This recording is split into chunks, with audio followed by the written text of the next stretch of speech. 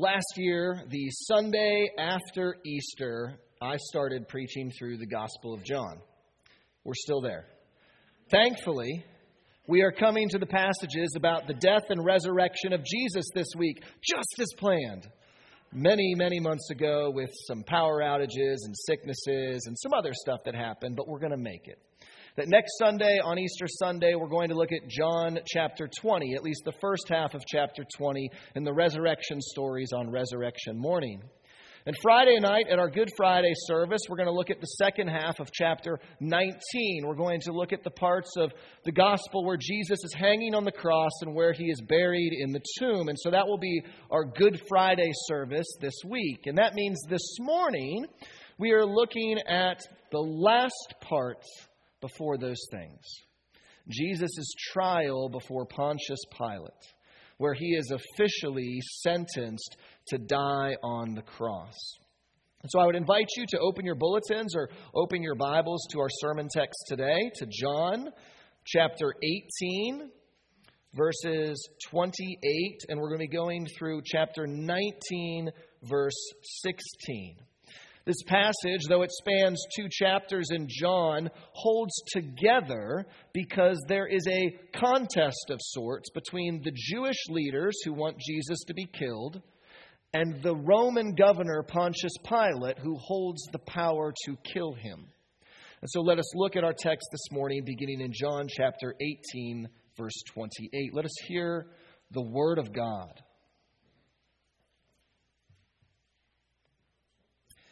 Then they led Jesus from the house of Caiaphas to the governor's headquarters. It was early morning. They themselves did not enter the governor's headquarters, so that they would not be defiled, but could eat the Passover. So Pilate went outside to them and said, "What accusation do you bring against this man?" They answered him, "If this man were not doing evil, we would not have delivered him over to you." Pilate said to them, "Take him yourselves and judge him by your own law." The Jews said to him, "It is not lawful for us to put anyone to death." This was to fulfill the word that Jesus had spoken to show by what kind of death he was going to die. So Pilate entered his headquarters again and called Jesus and said to him, "Are you the king of the Jews?" Jesus answered, "Do you say this of your own accord, or did others say it to you about me?" Pilate answered, "Am I a Jew?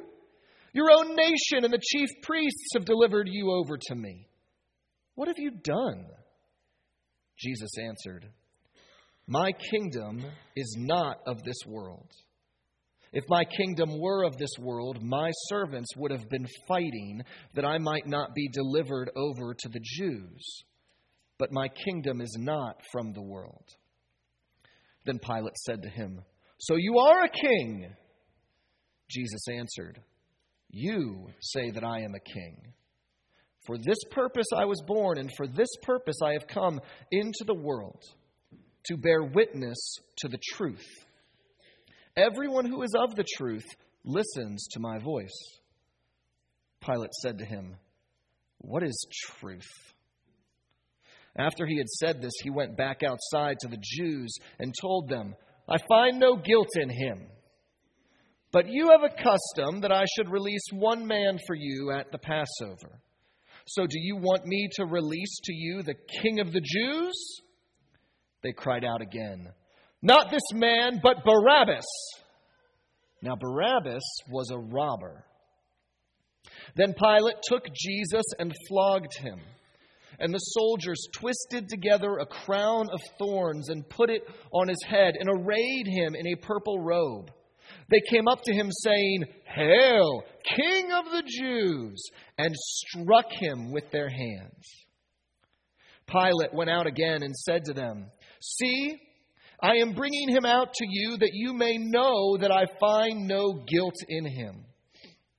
So Jesus came out, wearing the crown of thorns and the purple robe. Pilate said to them, "Behold the man." When the chief priests and the officers saw him, they cried out, "Crucify him! Crucify him!"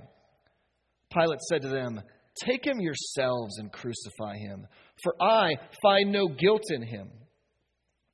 The Jews answered him, "We have a law, and according to that law he ought to die, because he has made himself the Son of God." When Pilate heard this statement, he was even more afraid. He entered his headquarters again and said to Jesus, "Where are you from?" But Jesus gave him no answer. So Pilate said to him, "You will not speak to me? Do you not know that I have authority to release you and authority to crucify you?" Jesus answered him, "You would have no authority over me at all, unless it had been given you from above. Therefore, he who delivered me over to you has the greater sin." From then on, Pilate sought to release him, but the Jews cried out, "If you release this man, you are not Caesar's friend. Everyone who makes himself a king opposes Caesar." So when Pilate heard these words, he brought Jesus out and sat down on the judgment seat at a place called the Stone Pavement, and in Aramaic, Gabbatha. Now it was the day of preparation of the Passover. It was about the 6th hour. He said to the Jews, "Behold your king." They cried out, "Away with him! Away with him! Crucify him!" Pilate said to them, "Shall I crucify your king?" The chief priests answered, "We have no king but Caesar." So he delivered him over to them to be crucified. Let us pray. Almighty God, we thank you for speaking truth to us in your word. We thank you that your word is trustworthy, that it is your inspired word to us, that by your Holy Spirit you carried along the writers, the very human writers who wrote this long ago. And you, by your Spirit as well, have preserved this truth, and we are thankful that we have it today. God, your word is living and active, and so we pray that as we hear this word today, the word that has been read, that you would work through it, that your Spirit would work by this word and work in us. Use me, in spite of my own sin and weakness, to proclaim your word faithfully, to explain it clearly, and to apply it for us. And I pray that you would give us all ears to hear, for you speak to us through your word. Open our hearts and minds to receive what you say is the truth. In Jesus' name, amen. As we consider the passage today, Pilate's words, his question of verse 38, really hangs over everything. What is truth?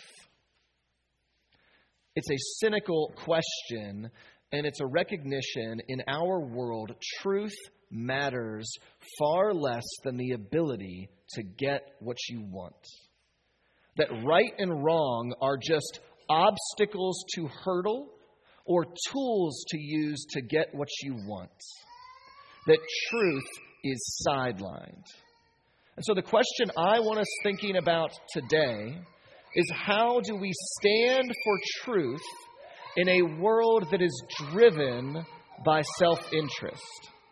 And so we're going to see that both the Jewish leaders and Pilate, they acted out of self-interest. And they did so in different ways. That these leaders were incredibly self-interested, just like we are. We may not look at ourselves as self-interested people, and yet the Word exposes our own self-interest. And so we're going to look at this competition that's going on. Because in our text today, we see a competition between two parties. We see a game of politics and power that is being played before our eyes. It is a game of self-interest where truth is discarded. The Jewish leaders want Pilate to do something for them. But Pilate doesn't want to be used by them. We will see that Pilate eventually complies, but only when he sees that doing what they want is in his own self-interest. And so we're going to see both Pilate and the Jews here today, how they are acting in their own self-interest. First, I want us to look at the bull-headed Jewish leaders. That the leaders at that time, those leaders wanted one thing and one thing only. They want Jesus to be executed. They are driven by a burning desire to accomplish that one thing, that they have decided that it is in their best interest to have Jesus killed. That Jesus has been challenging their power and their influence and their status in the Jewish community. He is gathering too many followers, so whatever it costs them, their minds are set on having Jesus killed. But you have to remember that these are good people who like being seen as good people, who are holy and righteous. And so I want us to see how they try to present holiness and righteousness even though they are up to wickedness. We see it in three places. First, look at how they are so pious by not entering Pilate's headquarters. Oh, we wouldn't want to defile ourselves by entering that Gentile's home so close to Passover. We are good, law-abiding Jews. And yet, when Pilate asks them a simple question, hey, what evil has this guy done? Well, we wouldn't bring him here if he hadn't done bad things, obviously. It sounds kind of legitimate, but it's totally not. It's kind of their way of saying, just trust us. He's bad. But if he were truly bad, if Jesus had done something truly evil, you'd be able to say what it was. Like, this is the evil thing he has done. But they can't say that because he has not done anything evil. And so they want to appear righteous, but their hypocrisy is shining through. The second thing we see is in verse 31, the Jews protest that, we don't have the power. It's not lawful for us to put anyone to death. See, generations earlier, when Rome conquered the Jewish people, they forbid the Jews from using capital punishment. That the power to sentence someone to death was reserved for the Roman overlords. And so the Jewish leaders here are like, well, no, hey, we are good citizens of Rome. We would never think of executing people. That would be wrong. We wouldn't do that. And yet, just verses later, they are shouting like an unruly mob, kill him! Yeah, we can't kill him, but we're going to do everything we can to force you to kill him. We will demand his execution, even if it means letting a truly violent criminal like Barabbas go. Their hypocrisy is shining through. The third thing we see is that they insist on Jesus being put to death because they have a law. And according to that law, he ought to die because he made himself the Son of God. They make it sound like their concern is God's honor. Yes, Jesus may not have done evil against people, but he has offended our God. But by the end of the passage, the Jews are shouting out, we have no king but Caesar. They have forsaken the truth that God is their only king, and they are willing to say that their king is this emperor, this pagan emperor who makes himself a god. The hypocrisy just bursts open at the end of the passage.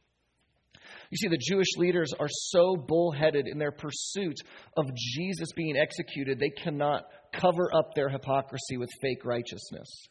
It was revealed as a sham, that there was nothing real about their righteousness, and that they were willing to pay any cost in order to get their way. They display this grotesque, sinful self-interest. But they weren't the only ones. Pilate was also showing his own form of self-interest. But Pilate's is different. Instead of being bullheaded and set on what he wants, Pilate is like all over the place in this passage. He's kind of doing this and then this and then this, but by the end we realize what he's really caring about. Security. Himself. That's what matters to Pilate. So notice right away what Pilate does. At the beginning of the passage, he's projecting strength to the Jewish leaders when he asks them in verse 29, what evil has this guy done?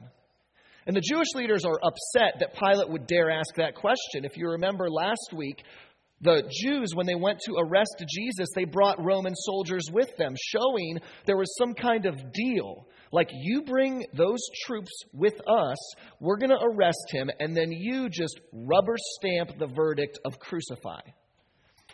But Pilate is not going to let it go like that. He needs his moment to project power, to ask them, what is your charge? He likes to make them sweat, thinking he may give up on the deal. He projects that power. He likes that. It's in his interest to project power. And he does it again with Jesus. He comes across as scoffing to Jesus after Jesus answers, and he says to him, am I a Jew? You see that he looks down on the Jewish people that he has been called to rule, that they are beneath him, and he wants Jesus to know it. He is better, and he wants people to know that he is better. And then Jesus responds that he bears witness to the truth, and Pilate just snorts back, what is truth? What is truth? It is the cynical question of a powerful man who knows truth doesn't matter, power does. And so he projects this power that what is true is what you can do. But it's shaken midway through the passage when he hears that Jesus might be a son of God. Now, Pilate is not thinking in biblical terms that Jesus is the son of the one true God. Rather, as a pagan, he would have believed in lots of gods and demigods, and that maybe this Jesus guy has something divine in him. And Pilate knows that as powerful as he is, there are things more powerful than him. The forces of the world. The things that they ascribed to the gods of sickness and weather, death. And so he wants to check to make sure, by killing Jesus, am I going to make any gods mad? He's got to cover his bases. And so the power that he projects starts cracking. But it finally falls apart at the end of the passage. Because Pilate may have been the governing authority who liked to project power, but that power was tenuous, and the Jewish leaders knew it. They had one last move to make, and they made that move. They're like, well, sure would be a shame if Caesar found out that you, Mr. Pilate, were letting this king call himself a king, and we told you about it, and you let him live. Boy, that would be real bad if someone else wanted to be king other than Caesar. Sure hope he doesn't find out. And he knew it. I'm sure it just made his blood boil. I'm sure he was angry, but he knew it was checkmate. And in order to protect his own power, he's like, kill him. It's worth it to protect myself. And so in Pilate, we see a man who knew what was right. 3 times he says, I find no guilt in this man. Pilate has the power to do what is right. He's the authority. 4 different times in this passage, he could have just said, that's enough, go home and figure it out. He doesn't. This man who knew what was right and had the power to do what was right did what was wrong out of his own self-interest. Pilate chose self-interest over truth, just as the Jewish leaders chose self-interest over true righteousness. Thankfully, that was then. And we know much better in our world today, right? I don't know. See, when I look at the world today, I still see instances of inconsistent and insecure leaders caving to the demands of bullheaded, self-righteous groups who will do anything to get their own way. In places of power, we see these same games every day. Truth is compromised. It is sidelined for the sake of self-interest. Whether that self-interest is cowardly self-preservation or the virtuous pursuit of wickedness. Our world is no different today. But thankfully, that's those people in power. That's not us. We're not like that, right? We would never do such things. That kind of shameful self-interest is unique to people in power and weird, zealous groups who seek different things. Ordinary folks like us don't do that. Well, I am sorry to say that yes, we do. We suffer from the same sinful self-interest, that our hearts are no different than Pilate. Our hearts are no different than the Jewish leaders, that those people are people just like us. But how does our sinful self-interest reveal itself? Well, perhaps the most common way we see our own self-interest is when we buy into our world's motto, follow your heart. It is the motto of at least the last 40 or 50 years. It is our culture's defining attitude. Other mottos have tried. They're creeping up the motto rankings to knock it out, but it is still number one. Follow your heart. It's the air we breathe. It is the world we live in. I've included in your bulletin a quote from the movie Moana, one of the songs. Fun song, great song. Except for the message, of course. But Moana is encouraged by one of the women in her village in this song to mind what your father says. He does know a lot of important things, but if the voice inside you tells you something different, remember, the voice inside is who you are. In other words, you determine what matters. Your self-interest is ultimately what determines truth. We are told, follow your heart, because that is what is true. But when we do that, we can become like the Jewish leaders, and our heart can get fixed on something wrong. Because sin, as our New Testament reading shows, comes from the heart. We cannot trust our heart to guide us truly. See, our heart is like our compass. The problem is it doesn't always point north. And if we get fixed in our compass and we're following it, we may be desiring and following something wrong. And so just as the Jewish leaders were so bullheaded in their search, we cannot get so fixed on what our heart wants that we need this to happen. I must have this thing. And when we follow our heart like that, we will pay all kinds of horrible costs to get what our heart desires. But we're not always like that. Sometimes we can be like Pilate when our heart desires security. We may know what is true, we may know what is right to do in a certain situation, but we might not do what is right because of the cost of doing what is right. Our heart tells us, stay safe. Don't stand out. Don't risk it. Just go with it. This will pass. And when we follow our hearts like this, we forsake truth in the name of safety with the world.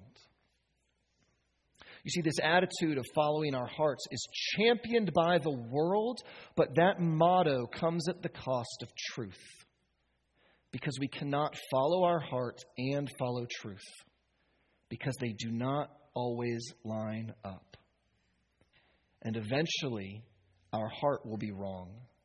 And following our heart will expose our bullheaded selfishness, our protective cowardice, or possibly even a kind of scornful cynicism that would ask, what is truth anyway? What is truth? To have a good answer to that question, to have a counter motto to follow your heart, we have to do something we haven't done yet, and that's talk about Jesus. You know, he's in here. The Gospel of John is about Jesus, after all. But we haven't talked about him because Jesus is kind of like the rope in a game of tug of war in this passage. He's there, and you're watching him, but the focus is on the people pulling, that he is just this pawn in their game of power. And so they're not looking at Jesus. They're looking at how to win. I feel like maybe we should look at Jesus. So what do we see when we look at Jesus in this passage? Notice that Jesus is not focused on getting a fair trial. He is not insisting on his innocence and saying, how dare this injustice happen? Not doing that. Notice Jesus is not focused on saving his own life. Pilate gives that threat that I could let you go or I could crucify you. That's usually when we're like, just let me go, please. Just get me out of here. He's not focused on saving his own life. He's not trying to recant or deny anything he has said or done. In fact, Jesus says that he's only under Pilate's authority because he has chosen to be. In other words, Jesus is saying, I could stop all of this in a moment, but he doesn't. Why? Well, if Jesus was only focused on having a fair trial, that would help him. If Jesus was only focused on saving his life and preserving his life, that would help him. If making all of this injustice just stop with divine power like that, if he did that, that would help him. And only him. But Jesus is not interested in only himself. He is submitting himself to all of these injustices because he is obeying his Father's plan to save self-interested, sinful people like us. In other words, Jesus is more interested in serving his Father and that truth than winning this political game that is being played. He is more interested in doing what is best for his people than what we would see as best for himself. Jesus seems so very different from the Jewish leaders and from Pilate because he is not driven by self-interest. He doesn't act like the world because his kingdom is not of this world. Instead, Jesus is there bearing witness to the truth. He bears witness to the truth by revealing the truth. Simply by being there and not being awful, he is showing how terrible they are. You look at them and you're like, man, you guys are bad. He's revealing the self-interest and sin in all of the people around him simply by being true. And so he bears witness to the truth by revealing it. He also bears witness to the truth by redeeming his people. He chooses to suffer in this way because he is taking the real and right punishment that we deserve for our sin.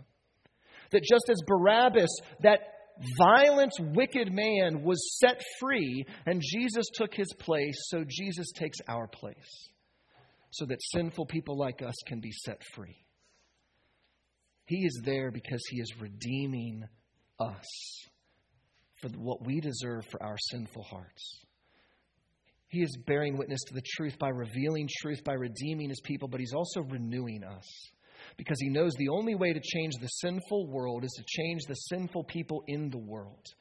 And the only way to change sinful people in the world is changing their hearts. And so Christ, by his power, saves his people, fills us with the Holy Spirit so that we are made new on the inside and no longer have to focus on ourselves because Christ focused on us. We now can serve him and serve others. That's what Jesus is doing. And yet I bet we look at this and we're like, man, he's really passive.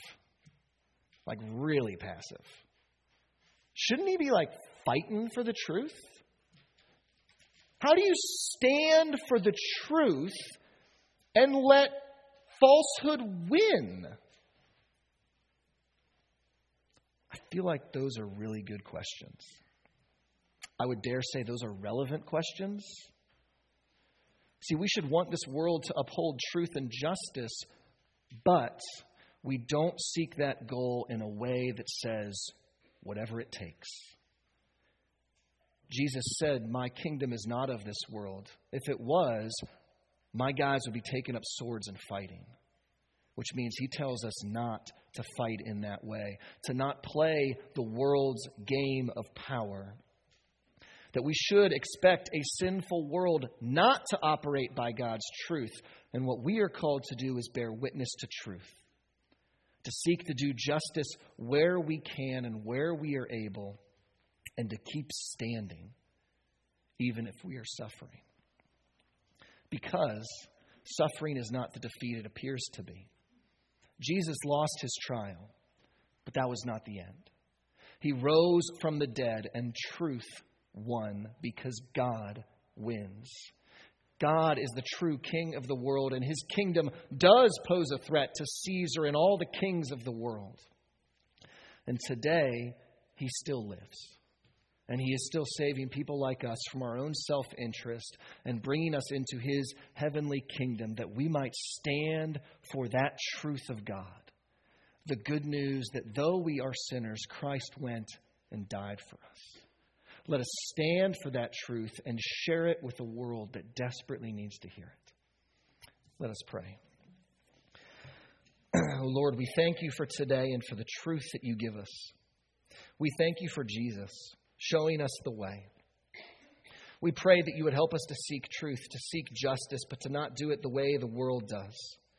To not be surprised by the world when it works the way it does, but to hold fast to your truth, to stand firm, to stand with great confidence knowing that you, O God, are true and that you do win. We pray that Jesus would come back soon and establish his kingdom of truth and righteousness and uphold justice forever and ever. In his name we pray.